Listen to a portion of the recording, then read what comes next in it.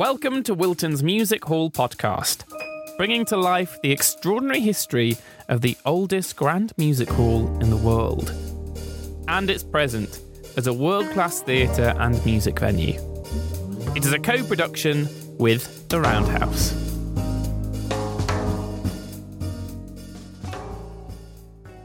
My name is Max Levine.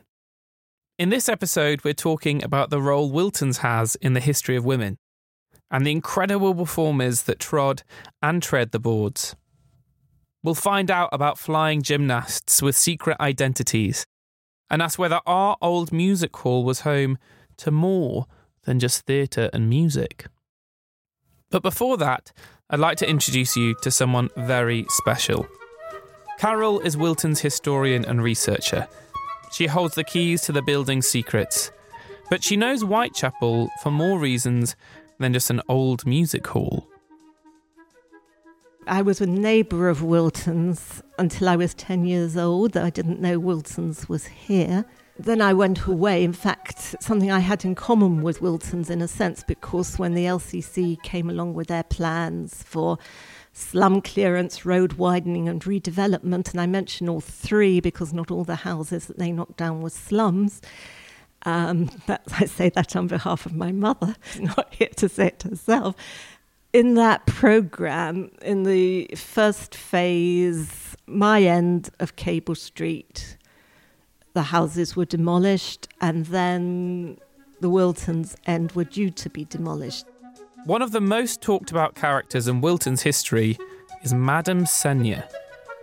I asked Carol if she could tell me a bit more about this mysterious acrobat. Who was Madame Seigne? Oh, that's a good question, because that's not the first question about Madame Seigne. Because what comes first are just sorts of little bits of information. Monsieur and Madame Seigne.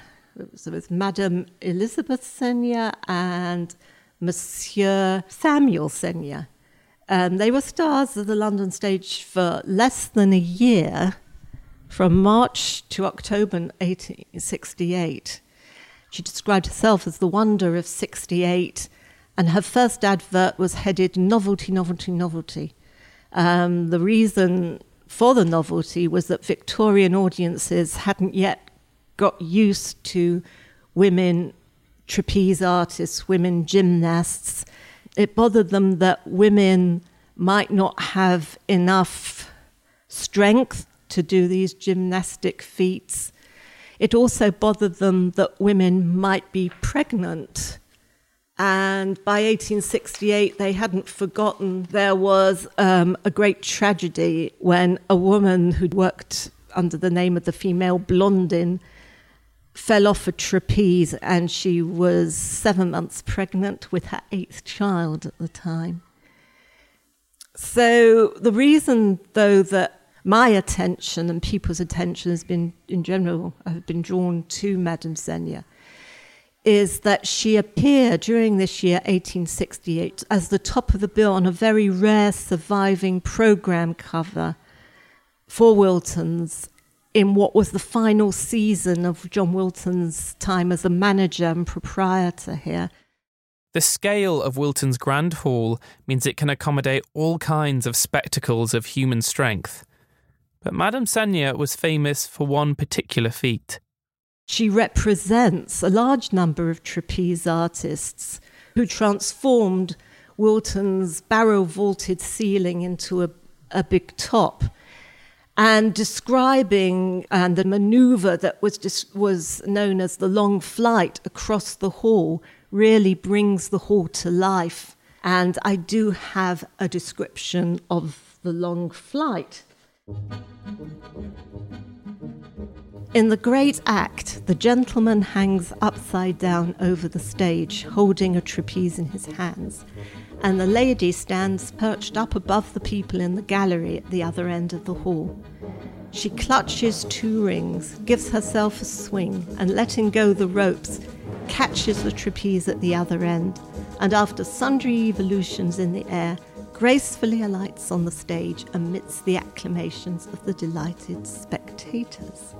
Monsieur Seigne's muscular strength is severely taxed, for suspended by his feet, He hangs head downwards and holds a trapeze bar upon which Madame goes through certain evolutions which occupy many minutes in their performance. She concludes with one variety of the drop, that is to say, she suddenly slides from the bar and clings to it by her feet only. The surprise is managed with unusual abruptness, and the effect is startling, to say the least. Carol put me in touch with someone that could tell me a bit more about life as a music hall performer. Alison is a volunteer and member of the Wilton's Choir, who I soon found out had music hall running in her veins. I've always been aware that my grandmother was an actress in musicals in the 1920s, and her parents had been music hall performers, and her aunts and uncles, and her grandparents too.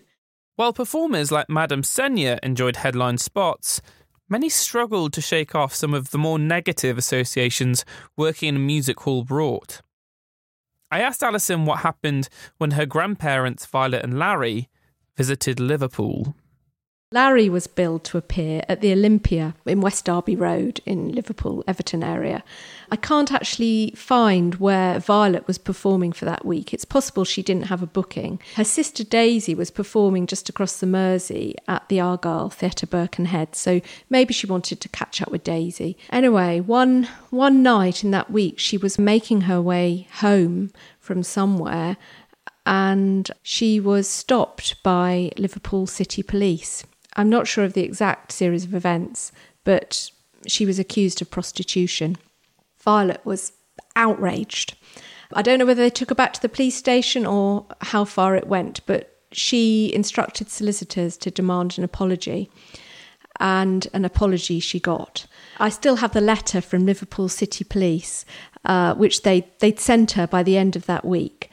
And Violet had instructed a firm of Liverpool solicitors called Quilliam & Son, who were well known for being a quality outfit. So there must have been some seriousness to the allegation. But anyway, this is the letter. It was sent to Violet. Dear Mrs. Larry Lewis, née Violet Stockwell. We, the undersigned police constables, beg to apologise for the mistake we made with regard to yourself on Tuesday night last in London Road, Liverpool, and regret the inconvenience we put you to. We acknowledge that our action was the result of a deplorable error and quite unjustified. This apology to be published in the Liverpool Express, the Era and the Encore at our expense. We also agree to pay your legal costs. Dated Liverpool, 25th of October 1912, and signed by Harry Greenwood and Arthur Borthwick of Liverpool City Police. So what I'm beginning to understand about my great-grandmother, she was quite determined, and she wasn't going to let anybody walk all over her. And an arrest like this could have spelt the end of her career, particularly when music halls were looking for respectability. Only earlier that year, the Royal Variety Performance had been held in London, and respectability was within touching distance. Before the theatrical rumour mill got going, Violet would have wanted to make sure that her name was cleared. Alison, on her family history and her wrongfully accused ancestor. Many female performers battled against the assumptions made about music hall. Jenny Hill is one of those. And luckily, Carol knows all about her. She's important for Wilton's because she's one of this first generation of working class stars who began their careers in working class halls like Wilton's. The theatre manager, John Hollingshead, called her one of the greatest female geniuses who ever appeared on the music hall stage. Music hall was one of the only professions where women could not only make an independent career for themselves, but be the equal of men in payment and status. She had a long line of agents who she sacked when she found them unsatisfactory.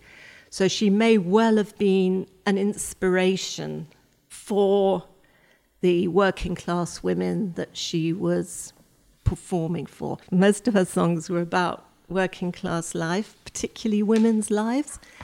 And her songs had titles such as The Coffee Shop Girl, The Lodging House Drudge, And she may have been drawing on her own experience when she sang these songs, because from her own account of her early life, she had been in virtual slavery to the man she was apprenticed to in a Bradford tavern. And a typical song that she sang at Wilton's in 1877, one of her songs of downtrodden women, was "I've been a good woman to you. I've been a good woman to you. The neighbours all know that it's true. You go to the pub and you blew the kids' grub. But I've been a good woman to you." She was called the vital spark because she was full of bounce and described as a ball of nervous energy. John Major described her as a trailblazer for feminism. She was a tiny bird-like woman who had a hard life, and she's been compared with Edith Piaf. One reason why we're interested in Jenny Hill is that she would have been a star in any generation. Wilton's was home to some of the most outstanding female performers of the era. But I'd also heard that Grace's Alley was host to some darker operations as well. So I asked Carol if she knew anything about the rumours that Wilton's was once a brothel.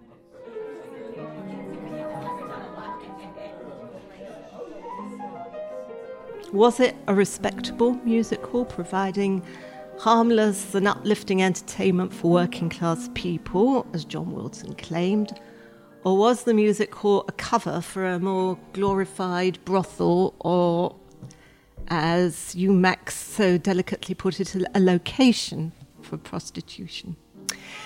So the first thing to rule out is it being a brothel in any formal sense of the word, in as much as I don't think there was a madam sitting at the desk saying, "Do you want to see the music hall, or do you want to book a room for an hour," or whatever.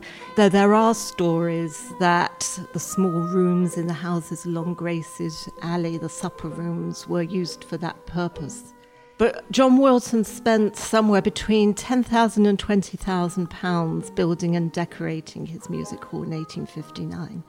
He had to license his hall every year before the bench of local magistrates, and he was commended every year for running a well-conducted and orderly house in a proverbially difficult neighbourhood.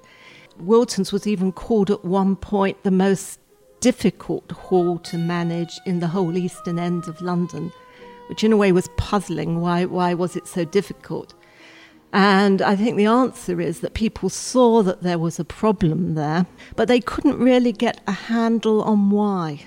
So Wilton's wasn't a brothel, but it was a place that attracted prostitutes and where they met their sailor clients, often in a very friendly and informal way.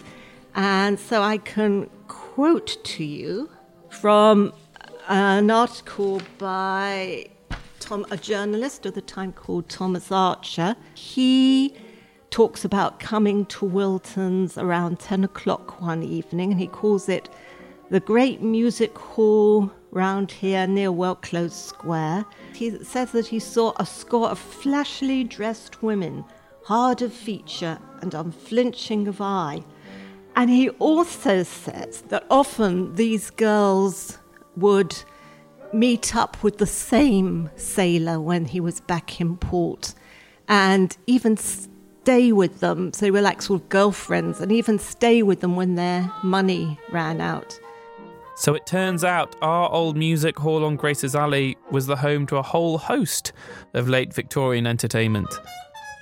But what about Wilton's today and its future? Holly Kendrick is the executive director at Wilton's.